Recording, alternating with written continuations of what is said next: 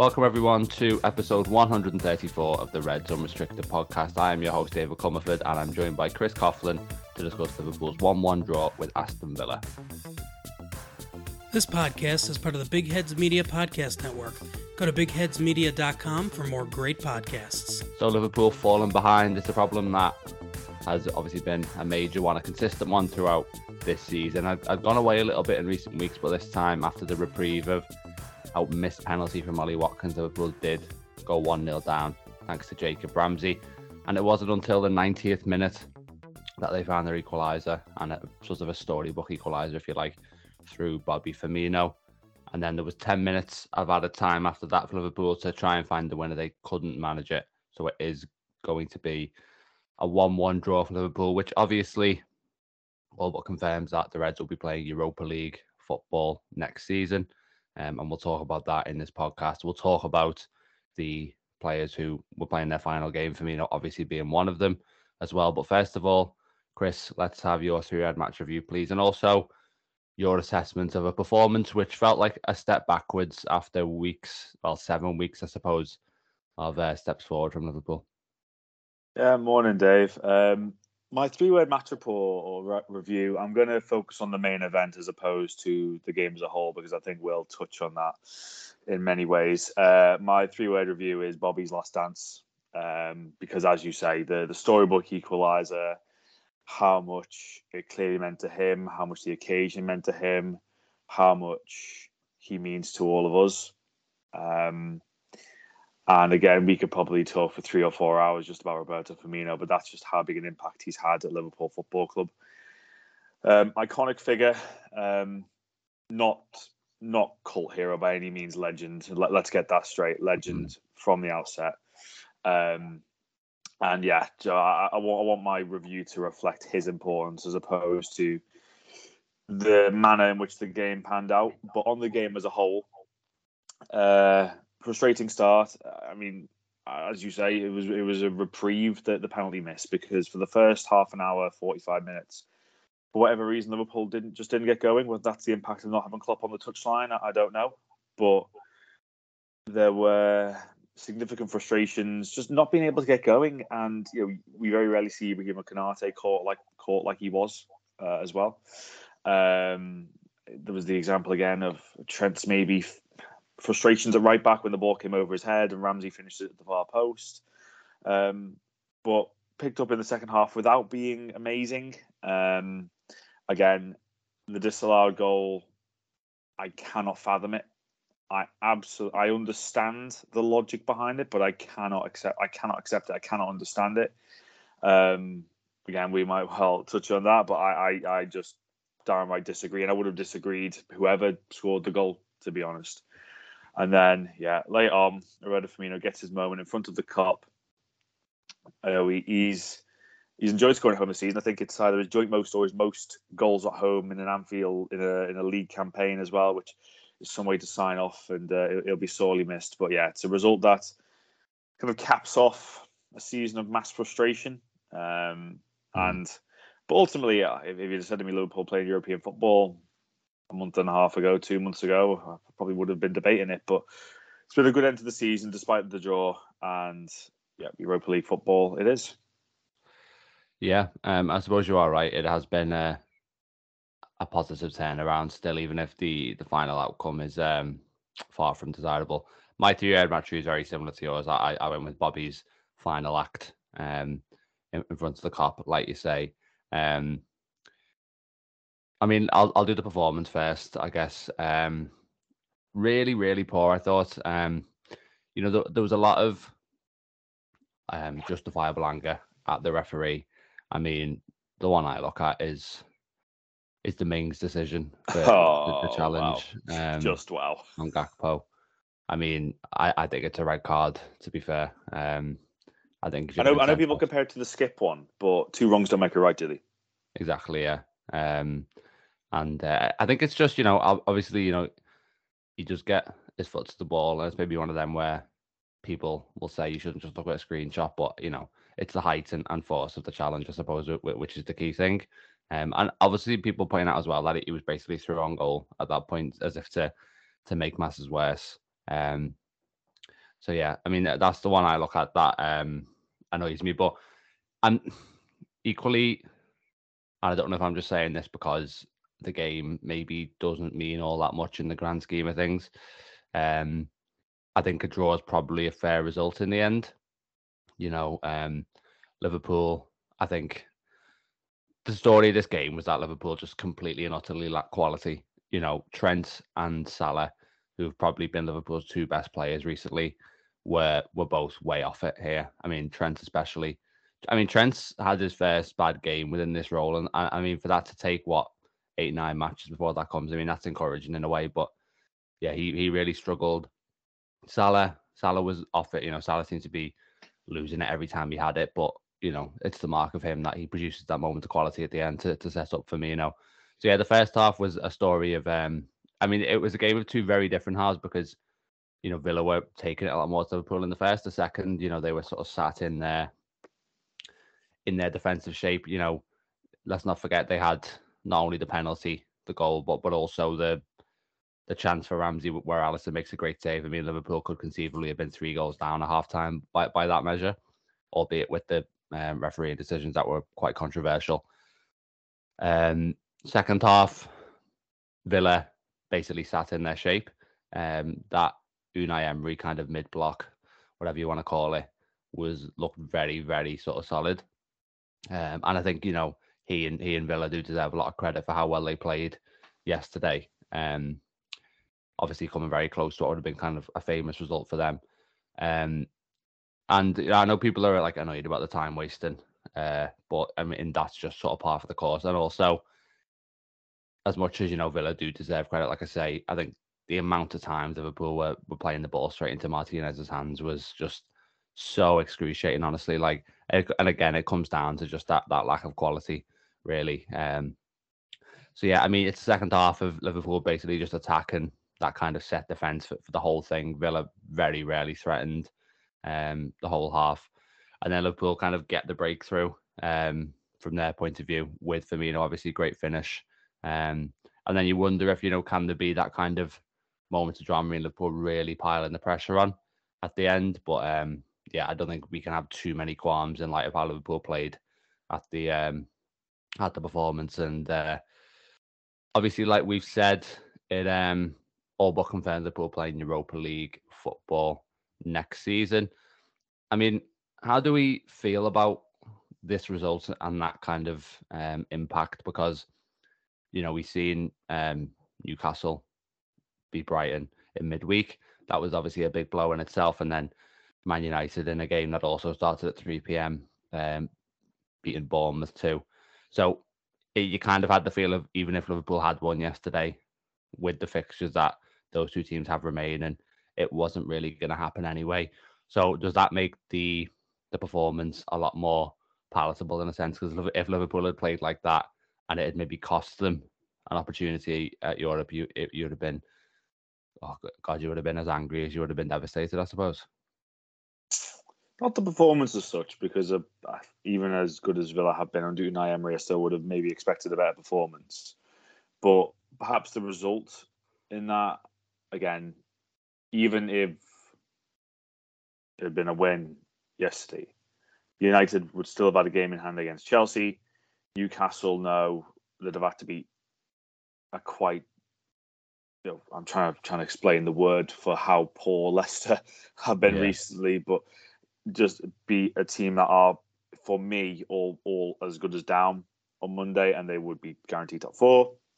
United, again, the form Chelsea have been in, and also they would have, even whatever result they would have got at Bournemouth, they would have had 2 home games, and I would have expected United to have done enough in those 2 home games to finish in the top 4. And ultimately, to draw it back to a tweet from yourself yesterday that I saw kind of scrolling through, that when a 7-match winning run doesn't end up in the top 4, you know that the first half of the season is where the problems were, or earlier on in the season where the problems were. And ultimately, we all kind of gathered momentum, had the hope, and all that kind of stuff. But I think a while back, I'd probably accepted there was no top 4 anyway, so it doesn't make it difficult to accept now, because I'd kind of zoned out from it a while back.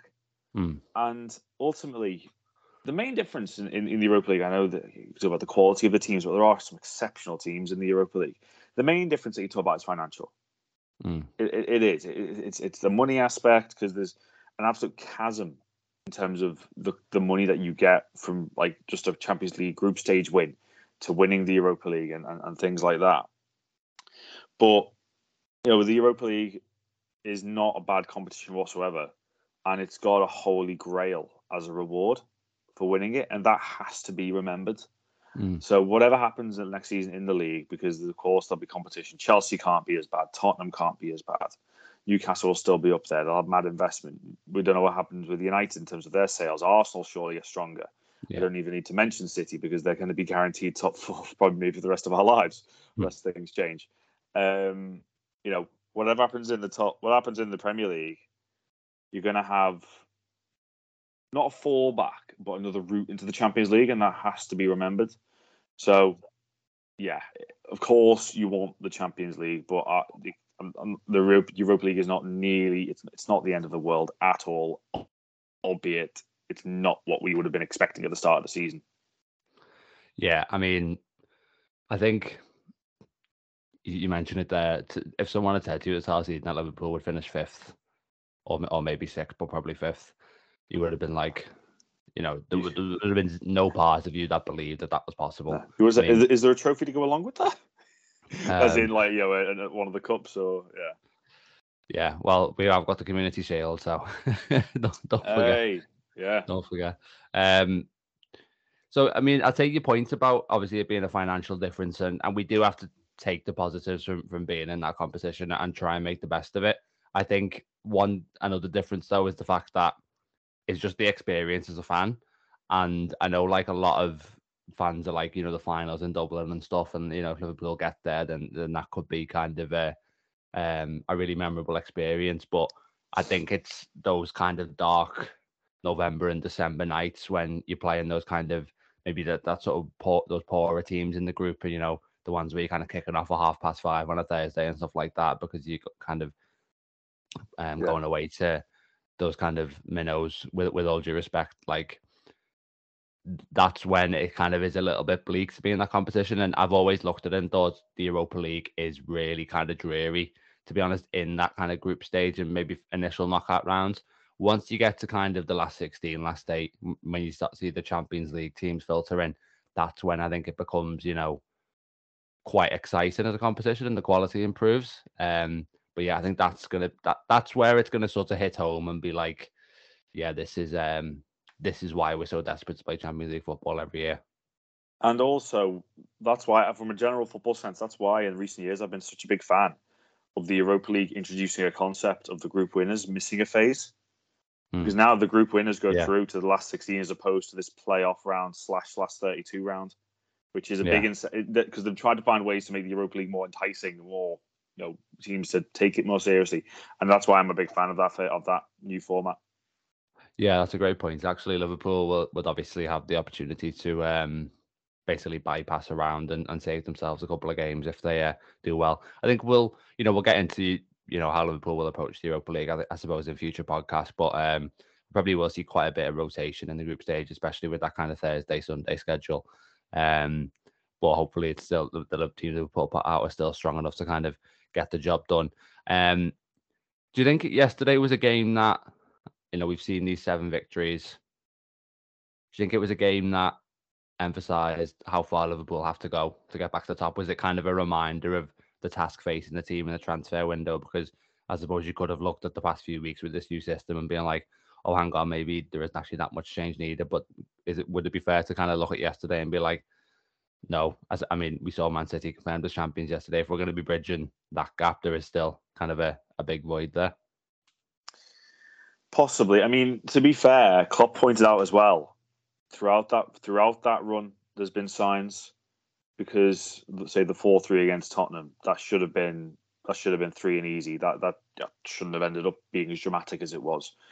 The win against Fulham, the win against Brentford, 2 tight games where decisions, if 1 or 2 decisions had gone other way, they wouldn't have been wins.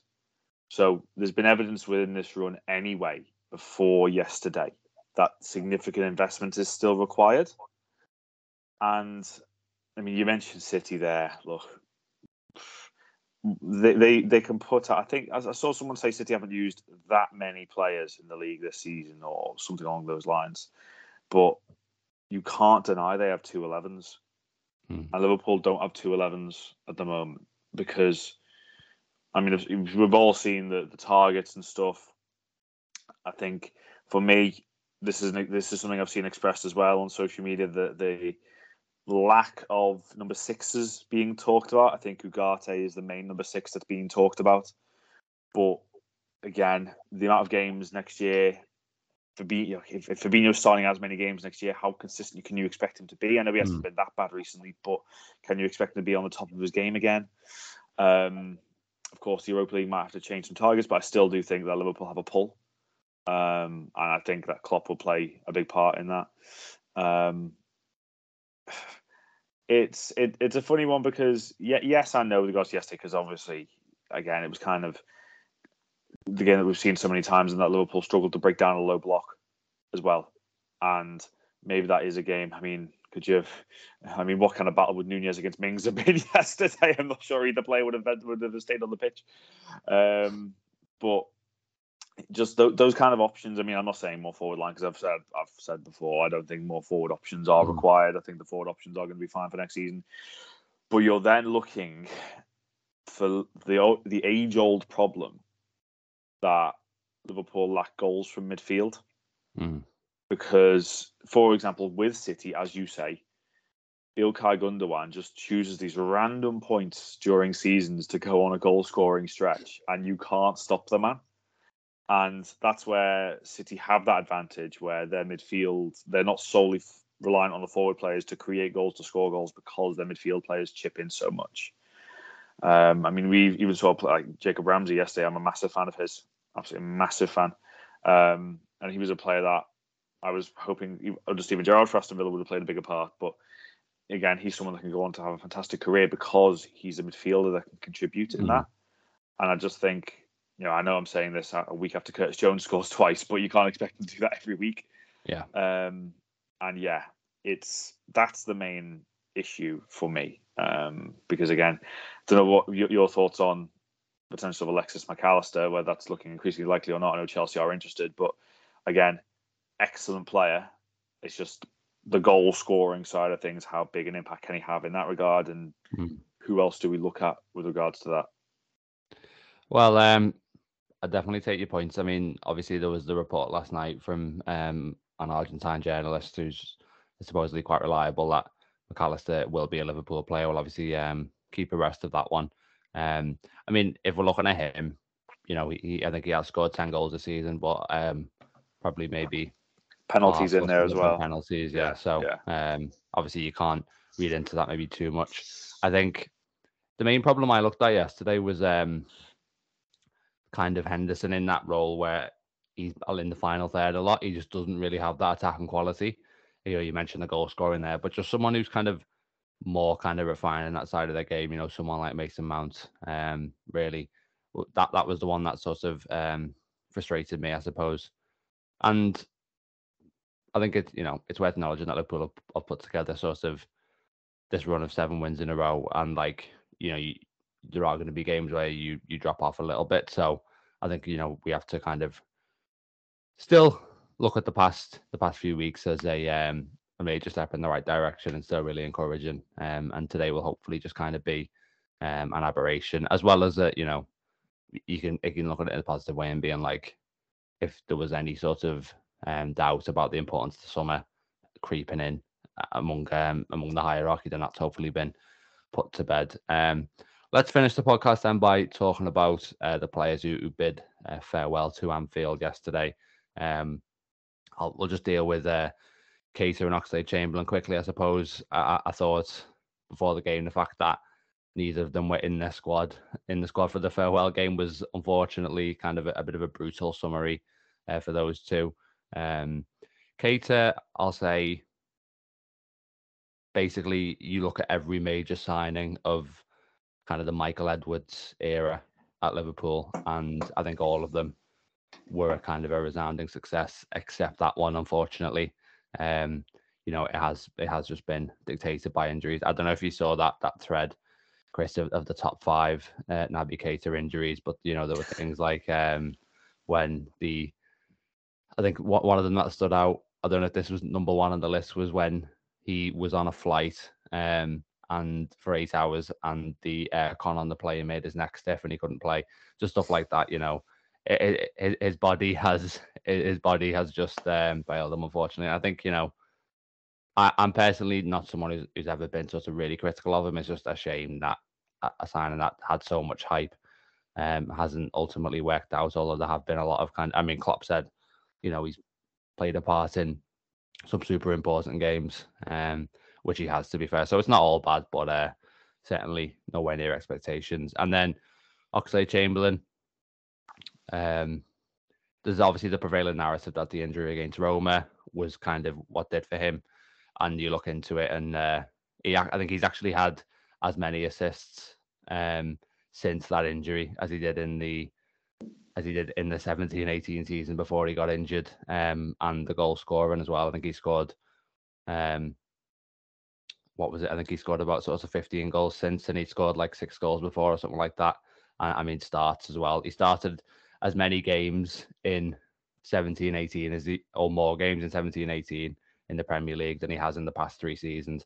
So that was the turning point, basically, for Oxlade-Chamberlain. That narrative is correct. It was a horrific injury. I always thought it was just ACL, but I looked it up the other day and it wasn't that. It was he damaged his cruciate ligament, medial ligament, and then the tendons to his hamstring as well. So he's really kind of, it's an absolutely devastating injury for him. And it's no surprise that he lost that kind of explosiveness, I suppose, that characterized his game before that. And we'll see where both of those players end up. But let's spend a little bit, maybe more time on Milner and Firmino then, I suppose, who have been kind of the more legendary figures of the era. Final kind of reflections, Chris, first of all, on James Milner. Yeah, just want to say quickly on Keita and Ox. Again, my main frustration with Naby Keita was that the first number 8 after Steven Gerrard didn't live up to the number. That was my main frustration.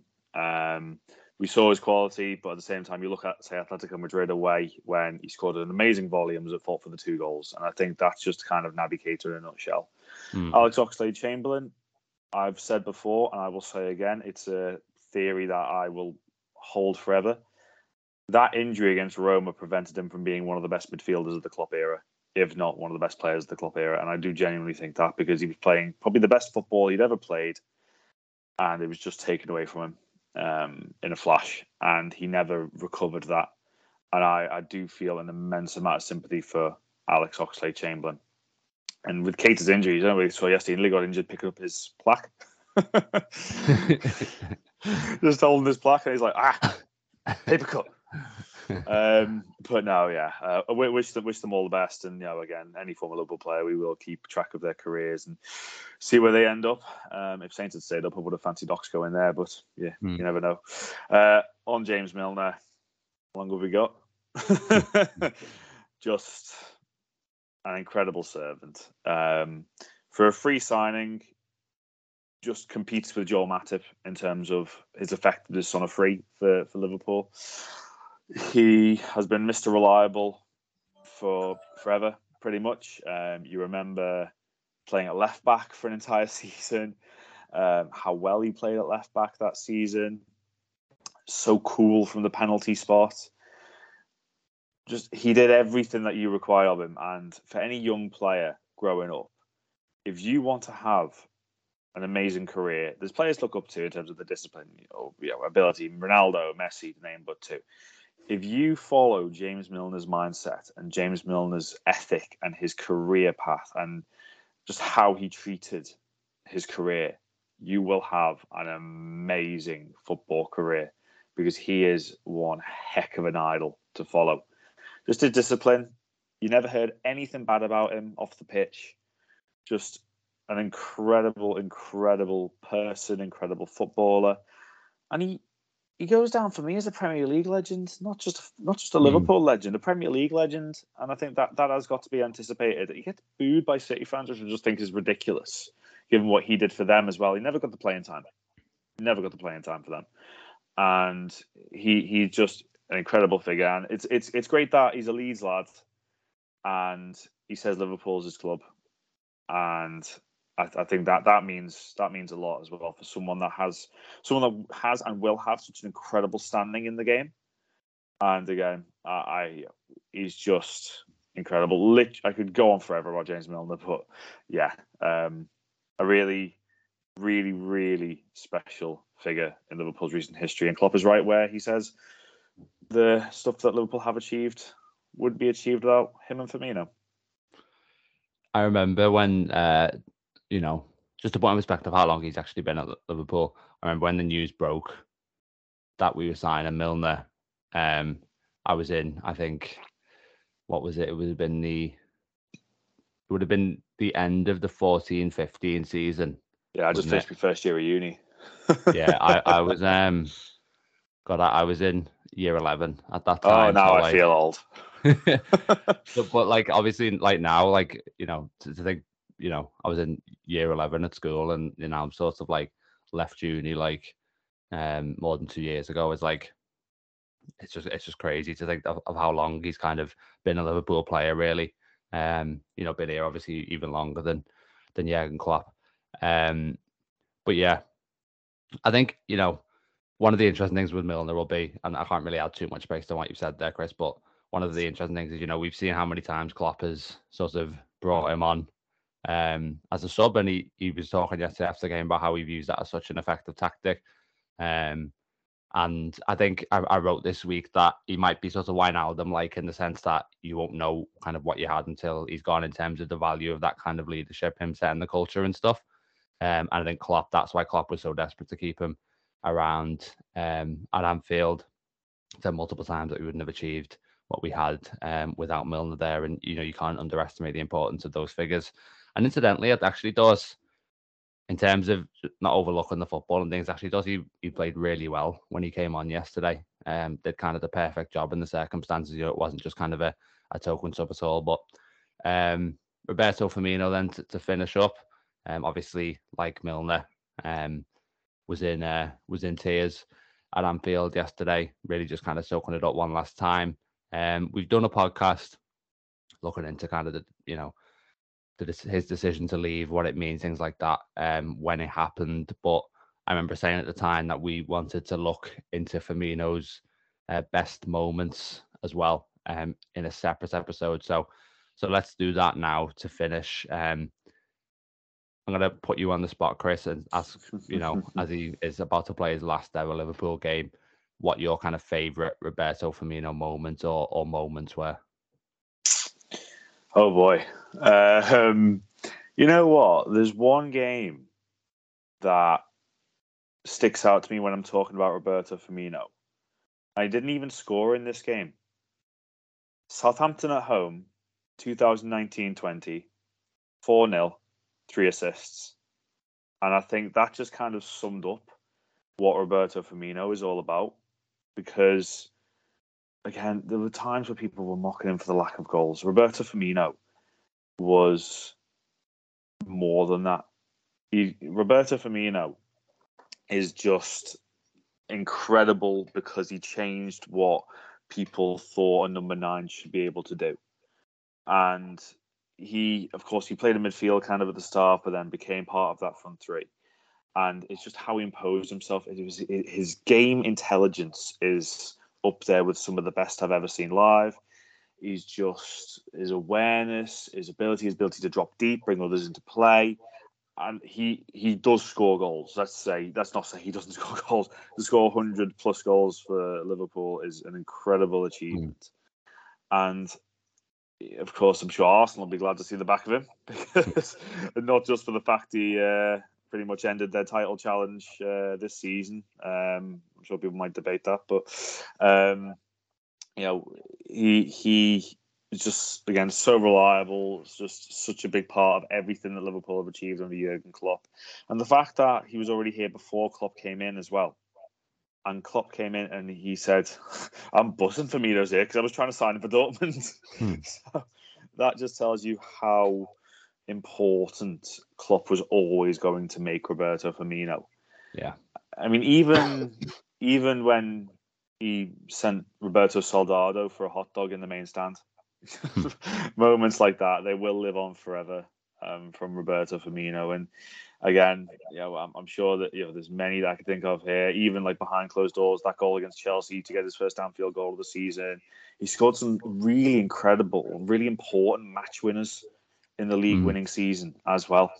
Whilst it maybe wasn't a prolific campaign, that was really important as well. So again, this feels like quite a short section for me to talk about Firmino, but it's just because I've got that memories running through my head. It's difficult to put them all into words. But again, to touch on what you said,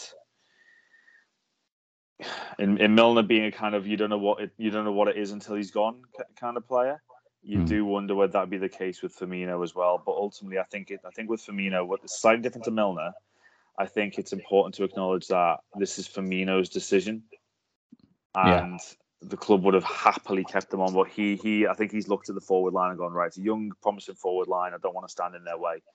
And I think all of us would have gladly said, no, please, like, maybe not stand in the way, but please, like, don't go. But it's his decision. And again, you can't wish him anything but the best. And thank you for everything. Yeah, and I just hope that we don't, that he doesn't join a Europa League club and end up playing against Liverpool next season, because I think we'd have to forfeit that one. I mean, I can only echo what you've said there, and on the thing with Klopp and how well that worked, it was sort of the player manager matchup made in heaven, I suppose, that one.